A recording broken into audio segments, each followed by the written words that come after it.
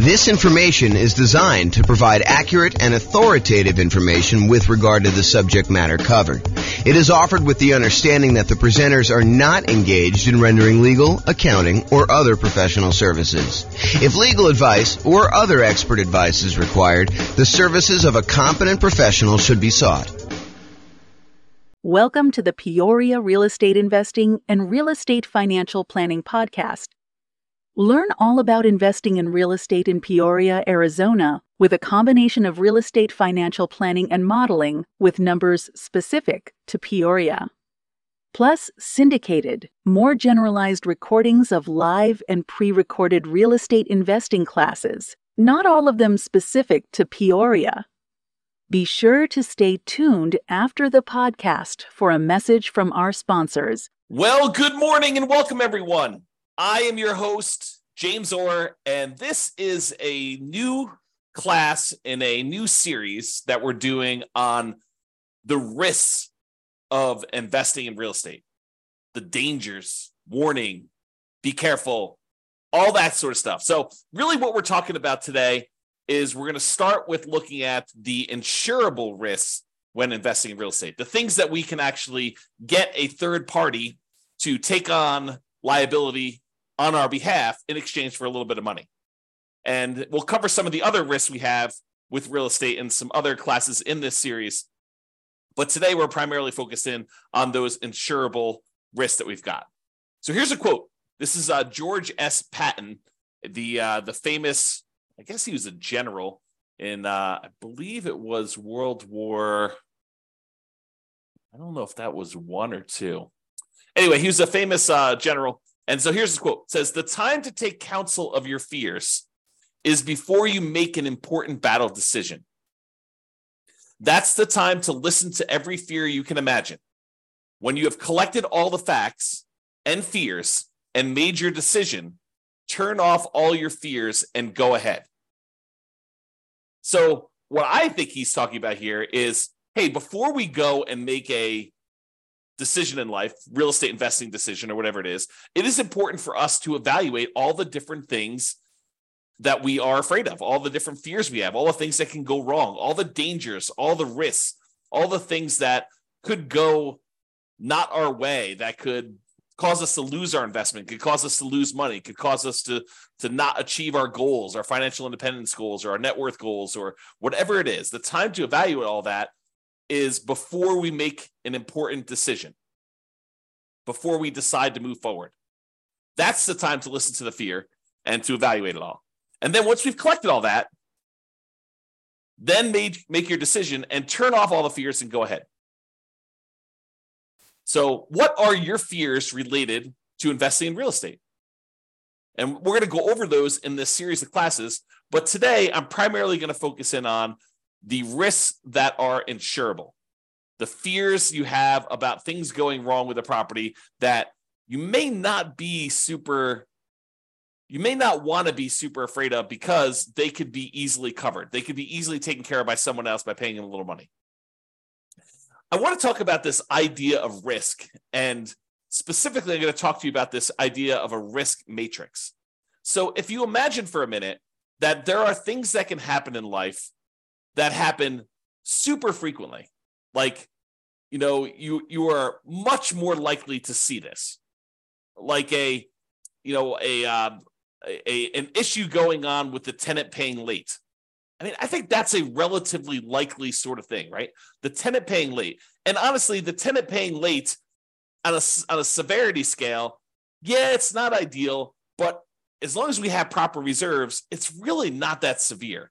It's not like the end of the world. It's not going to, them being late one time is not going to derail us from achieving our goal. So there's a likelihood component, how frequently things happen, and then a severity component, how severe it is, how far of a setback, how large of a dollar amount are we talking about, how large of a dollar amount that's going to impact us.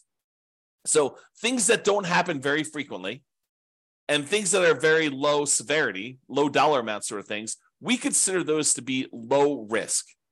In this case, we're going to call that 1. If we're kind of looking at this matrix of likelihood or frequency on the left side and then severity along the top. And then you can see that we multiply these together and we get like a numerical measurement. So a severity of 1 and a likelihood or frequency of 1 gives you a low risk of 1. If the severity increases, but it's still very likely, it might be a kind of risk measurement of 2, because it's a 2 on severity and a likelihood of 1. If something is still, not very likely at all, and it happens here where you have medium 3, then that becomes a severity of 3, where it becomes really expensive for us, but it doesn't happen very often. Then you've got stuff where it's increasingly likely, where this was low likelihood, this was medium likelihood, and this was high likelihood, and you can see how the risk kind of grows there. Really, the danger zone, the highest risk for us, are things that are very likely to happen and very severe when they do. That's risk number 9 here. And so, something that is likely to happen very often and is a high dollar amount, those are the riskiest things for us to think about. So let's talk about insurance now. You could pay money to a third party to take on some risks on your behalf when investing in real estate. These can be risks where they happen infrequently, but can be very expensive when they do happen. For example, your house burning down. Is it possible you could have a house completely burned down? Yes, absolutely 100%. Is it really expensive if you have an entire house burned to the ground? Not just like a small kitchen fire or something like that, but where the whole house burns to the ground and it's a pile of ashes and rubble at the very end. Yeah, it's really expensive to do that. And what if you owed, 80% of what the property was worth when that happened? Not only would you have to pay back the loan on the property, but now you'd also have to rebuild the property if you didn't have insurance. But there are companies, insurance companies, who are willing to accept your payments to protect you in case that unlikely event happens and you have a catastrophic loss, or if you even have a small loss, right? They'll cover small fires, but they'll also cover these large fires. And the way that they can do that is they can look at the overall risk profile of what are the chances of a house burning down. And they can look at that across lots and lots and lots of properties. For you, if you were looking at this, you might say to yourself, okay, look, I got one property. If this thing burns down, that's going to be really ugly for me. Yeah, it's a low probability thing, but if it happens, it's going to cost me hundreds of thousands of dollars to replace this thing. So you have something that is not likely to happen, but if it does happen to you, it's catastrophic. Or what you could do is you could say, look, I'm going to pay this third-party insurance company, and they're going to have, hundreds or thousands of other people paying into this pile of money as well. They're going to take off some profit for running the business of the insurance business, to pay the salespeople in order to sell the insurance, to pay people to kind of manage and oversee the administration of the insurance policies, and then to pay, people to process claims and to, in some cases, fight claims if they think that there's fraud going on or questionable activities. So they're going to have all those operating costs that they're going to take out of there. But then they have a pool of money where if one of the hundreds or thousands of people that they're collecting money from have a fire, some infrequent events, they can take that big pool of money that everyone is paying into, and they could actually pay to have that property replaced. And because each individual's person's chance of having a fire is really, really low, but over 1,000 properties, it is a higher chance that there is going to be a fire on one of those 1,000 properties, they are likely to pay out a bunch of money on that thing. And that's how that works. Okay. So getting back to insurance. So it's not likely to happen if it happens infrequently, but if it does happen, it's really, really ugly, like that fire. But for a small fee, you can pay someone else to aggregate this risk, as we described with the insurance company. So for a relatively small fee, they can insure you against loss and make a profit, because it's not just about them covering your loss. They have to be in business to make money to pay the people that work for the insurance company to do that. Now, if you had a large enough number of properties yourself, you could technically self-insure, right? Or you could self-insure with one property, but it may not be prudent for you to do so. But imagine for a minute that instead of the insurance company collecting premiums from 1,000 different people, because they have 1,000 different properties spread out across a different city or different state or different country, so they have some risk where it's not going to be like, a forest fire where all the houses in a certain area get burned down. It's not like you've got, 1,000 units all in one spot. But if you had all your properties geographically diversified, you could choose, instead of paying the premium on 1,000 different properties to insurance company, you can say, look, the economics now say that for 1,000 different properties I have, I could take the money that I would have paid otherwise to this insurance company. I could set it aside so that when I do have a fire on one of my 1,000 properties, I will have money set aside to be able to do to protect myself and to rebuild the property in case there is a fire. So you could self-insure. Now, I'm ignoring for a moment here that if you get a loan on the property, the lender is going to require that you provide proof of third-party insurance. In most cases, they will not allow you to self-insure. And I'm ignoring that fact. But if you have all these properties free and clear, if you have 1,000 properties free and clear, you could choose to self-insure. You could choose to be the one that sets aside all the money that you would have otherwise been paying for premium, and then use that when you have fires in your properties or other events. I mean, we're using fire as an example here. Okay. So that is the idea. Instead of doing it and saving the money yourself, which you should be doing even if you decide not to pay a third-party insurance company. It's not like you save all that money. You save some of it. You save some of the profit that you'd otherwise be paying the insurance company. But then you have to take on that role. You have to kind of put the money aside, invest the money, have it in a safe, secure spot where it's available. If you have an emergency, you need to manage that oversight. You need to make sure that you take care of estimating the amount that you should be setting aside and coordinating all that stuff. So you don't actually get rid of those roles. You would have to provide those yourself if you decide to self-insure. Or you could pay an insurance company and all those roles are taken care of for you by a team of people that are doing this. Okay? There we go. So let's talk about what the insurable risks are. So these are the most common insured risks. We mentioned one already, the risk of fire. So some people are concerned, what happens if I buy a rental property and the house burns down? Well, you could buy insurance where the insurance company will cover you in case you have a fire on the property. And it's relatively inexpensive. For the fact that you could have to replace a, $400,000 property, you might be able to get fire insurance for, $1,200 a year. It's going to vary a little bit depending on market and what else they're covering and things like that. But they can insure you in case your entire property burns down for about $1,200 a year. The chance of it happening is low, but when it does happen, the chance of a large payout is definitely there. They could have to spend, more than the amount of money than they collected in order to deal with your fire. Similarly, lightning damage. That's another commonly insured one where they will cover damage caused by lightning. Or another commonly insured one is hail damage, where you have hail coming down and it damages your roof, it reduces the lifespan of your roof, or damages the paint, or breaks windows, or breaks plastic, or damages wood on your property. You can have severe hail damage, and you can have that covered by an insurance company. Insurance companies will often also cover theft. So someone stealing something from your house, taking something off of your house, or, cutting your air conditioning unit and actually walking away with it.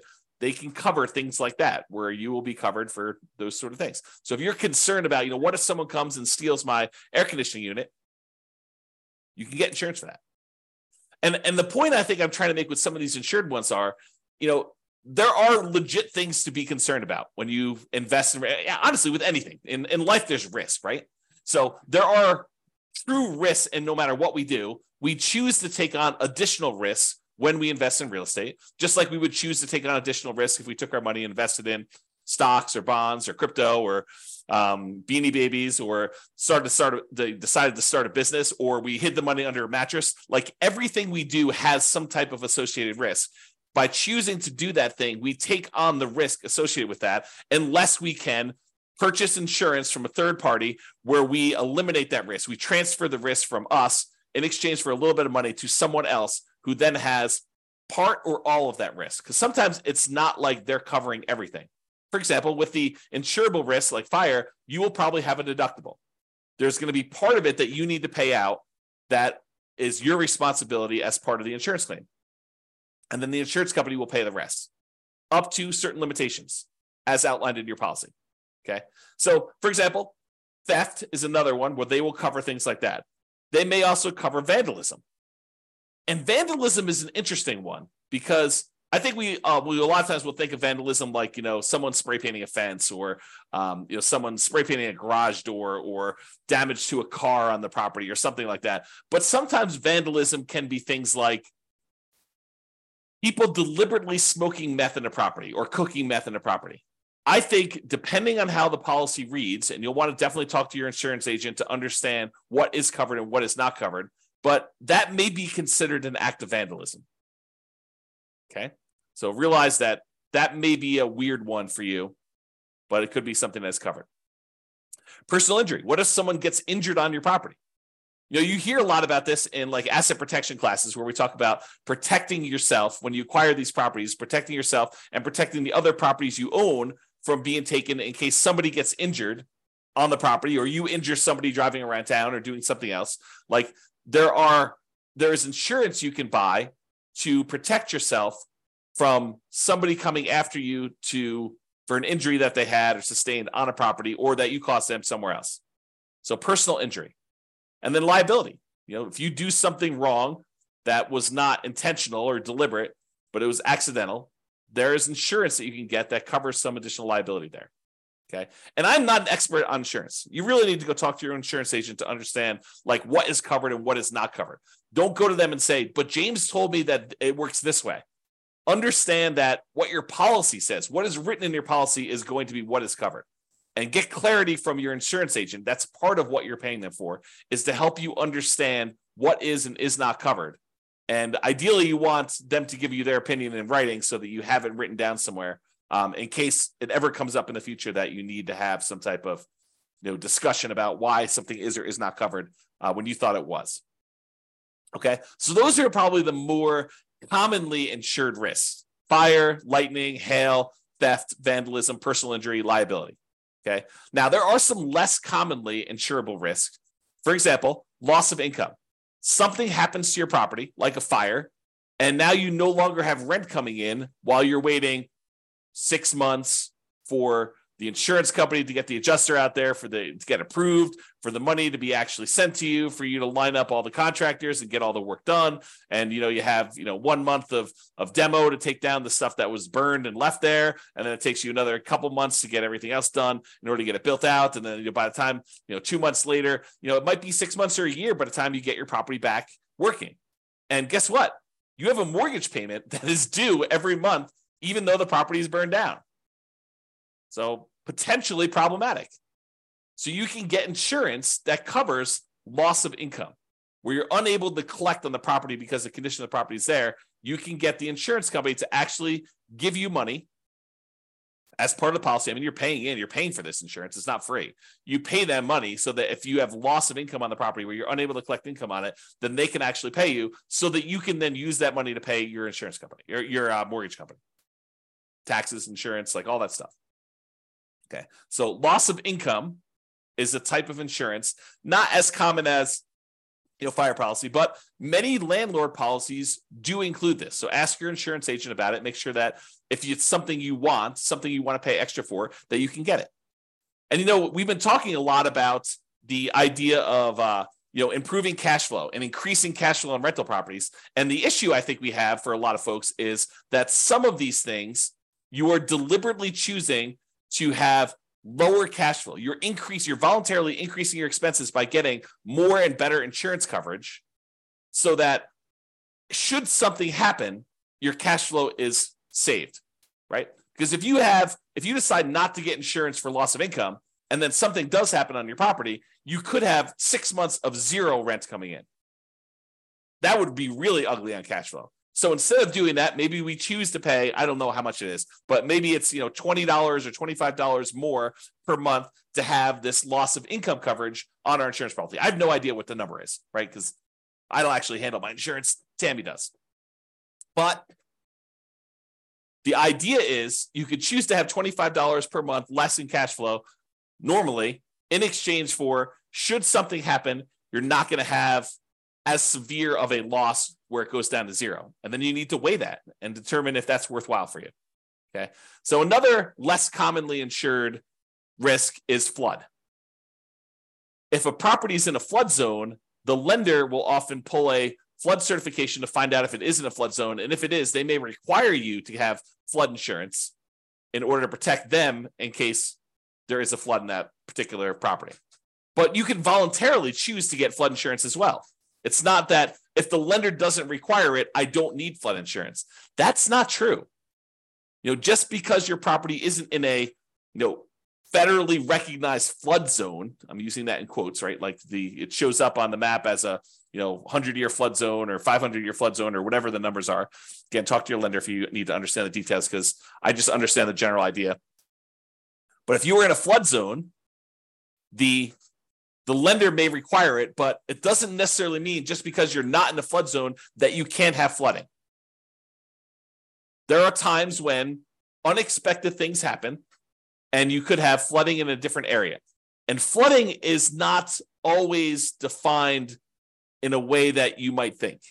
It could be water running horizontally in some form or another. So, imagine you have something happen to a house next door and, it over time kind of like has this major problem. And then there's a massive release of water from that thing, like a pool or something. And then that pool actually floods into your yard and there's horizontally moving water. That could be considered flood. You'd have to read the definition and understand what is covered and what is not covered. It's not necessarily water from a river that is overflowing. So realize you can get that as a separate policy. It is not only when it's required by the lender that you have to get it. You can choose to purchase flood insurance separately. Some other less commonly insured ones, earthquakes. In some markets, that's really important. Where we live, hardly anyone gets any earthquake insurance. Hurricanes or tornadoes. Don't get a lot of hurricanes around here, but in a lot of markets, you get hurricanes. And tornadoes, probably get some tornadoes here, especially on the plains. But you could purchase those as additional insurance. You can get insurance to cover if somebody cooks or smokes meth in your property. And you can test the property for meth before you make your purchase. And you could test it after each tenant moves out. Now, is it practical to do that? What's the cost of a meth test? To get an industrial hygienist in there in order to test to see if there's meth showing up in the property. I don't know. Could be a couple $100, could be $1,000, could be $2,000. Depends on the type of test and what they're doing there. So is it practical to do that after every tenant moves out? Probably not, but maybe in your market, maybe for the types of properties you're doing. But what are you going to do if it does test positive? You're going to keep their $800, $1,200, $2,000, $3,000 security deposit? Might not be enough to cover you for the meth there. So may want to make sure that if you're concerned about that you can get insurance and that it does cover that. Now, does every insurance company have to offer you all these insurance policies? Do they have to insure things like fire? No, but I think most of them will. Do they all have to cover things like meth? No. Can you possibly purchase additional coverage for things like meth? Yes. Might you need to go to a additional third-party insurance company to get that additional coverage for meth? Maybe. And you can get the last of the less commonly insured things are rent guarantees. So you can purchase, if you're paranoid, you're like, look, I want to invest in real estate, but I'm really, really nervous that my tenant is not going to pay rent. That they're going to lose their job and they're going to be unable to pay. You can technically go purchase rent guarantee insurance, where it guarantees you rent if the tenant doesn't pay. So you can go and do that. You can purchase that. It comes at a cost. So realize that there'll be a fee for doing that. So you're going to give up cash flow elsewhere in exchange for having that rent guarantee.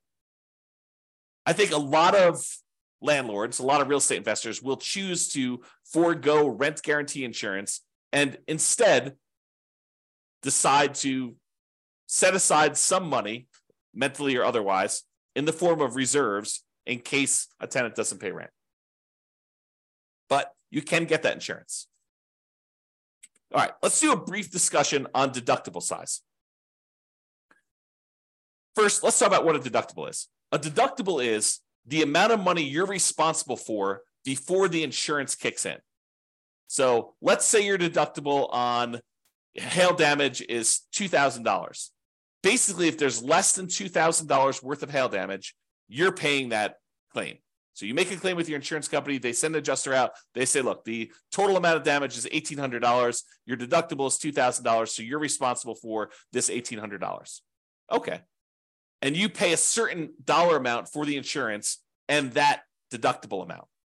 If you decide, look, I want to have a $500 deductible, they'll say, sure, we'll allow you to do a $500 deductible, but then the insurance cost, the amount of the premiums you're going to pay in order to get that insurance will be higher than someone with a $2,000 deductible. Or you could say, look, I want a $10,000 deductible. I will cover everything up to the first $10K, but after that, I want you to come in. The insurance company say, that sounds great because we're much more likely to see these small amount claims. So if you want to do one where you pay the first $10,000 and then we only cover after that, we will let the premium be much lower. You will have to pay in less in premium in order to do that. So it's this balancing act between how much you willingly have as a deductible versus how much you're paying on premium and how much that's impacting cash flow. And they both impact cash flow, right? Because if you have a small claim, let's say it's that $1,800 worth of hail damage, if you have to pay that $1,800 out because you set your deductible at $2,000, well, now that $1,800 is an expense, so you've reduced your cash flow by that. But maybe in order to reduce your deductible to $1,000, it costs you, $30 a month in order to have that lower deductible with your current insurance coverage. So you choose to have $30 per month, less cash flow, or at some point you might have to pay that $1,800, or that's really the difference. If it went down to $500, be $1,300 difference or whatever it was. Okay. So if your risk tolerance is very, very low, you could choose to keep your insurance deductible very, very low. You could say, look, I don't want any surprises. I want my deductible to be $500. And if something is less than $500, I'll take care of that. But if it's over $500, then I want to make a claim and I want the insurance company to pay for that, anything over the $500 costs. Okay. So then if you have a claim, you need to come out of pocket very little.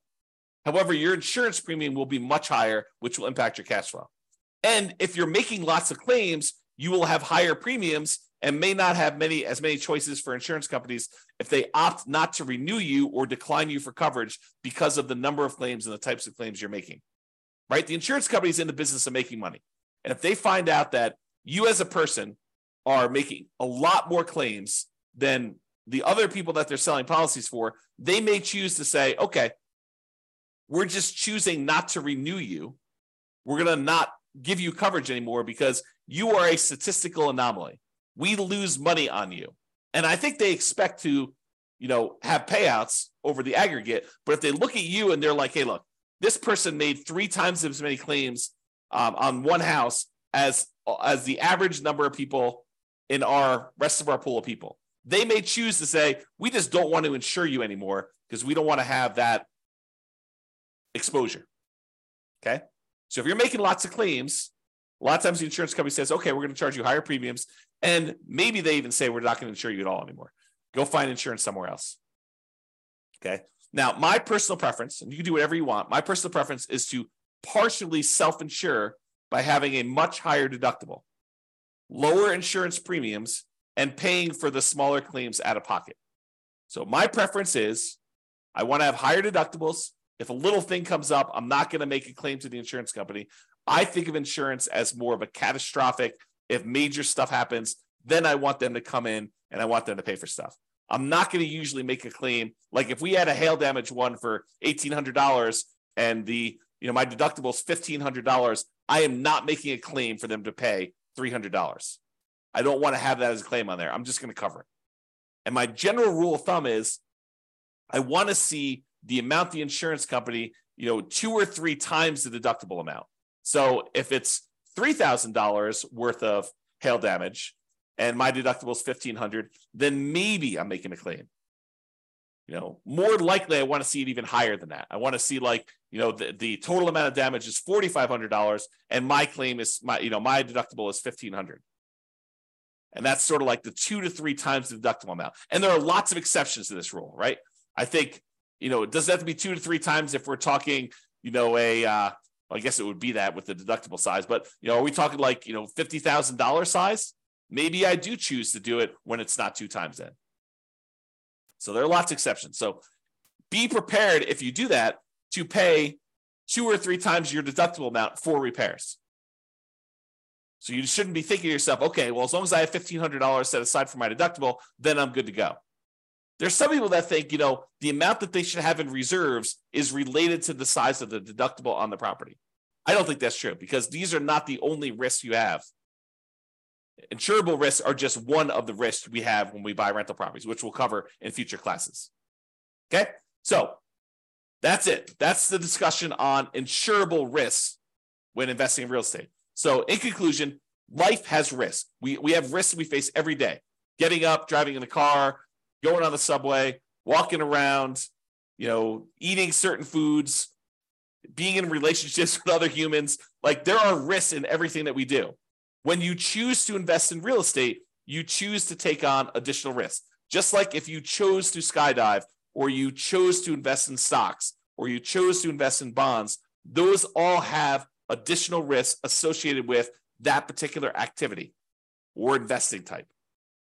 Okay. You can shift the risk from yourself to someone else by paying a premium. That's what insurance is. We're choosing to pay someone, a third party, to take on that risk for us, and then they will aggregate that across a whole bunch of people so that they can be profitable, support their business, pay their salespeople, pay their admin, pay all the CEOs, pay all the house, the building costs and everything else, and then also be able to pay out the claims that we have on all these things. So yes, you are paying more than probably what it costs you, but if you're insuring like 1 or 2 or 3 or even 10 properties, you don't have enough of the properties to really have a good way to kind of spread that risk out over a large number of things. Okay. And if you really are going to self-insure, you should study this and understand what number becomes the number you should have to kind of be able to make a reasonable self-insurance play. All right. So that's it for conclusion. Have a great day, everybody. I will talk to you all tomorrow. Bye-bye for now. With home prices up, mortgage interest rates up, and rents up, but not quite enough to counteract the higher prices and interest rates, cash flow on rental properties in Peoria is harder than ever. Book a call with the Real Estate Financial Planner to apply our proprietary 88 strategies to improve cash flow on your rentals. See the show notes for a link to schedule your call and improve your cash flow today.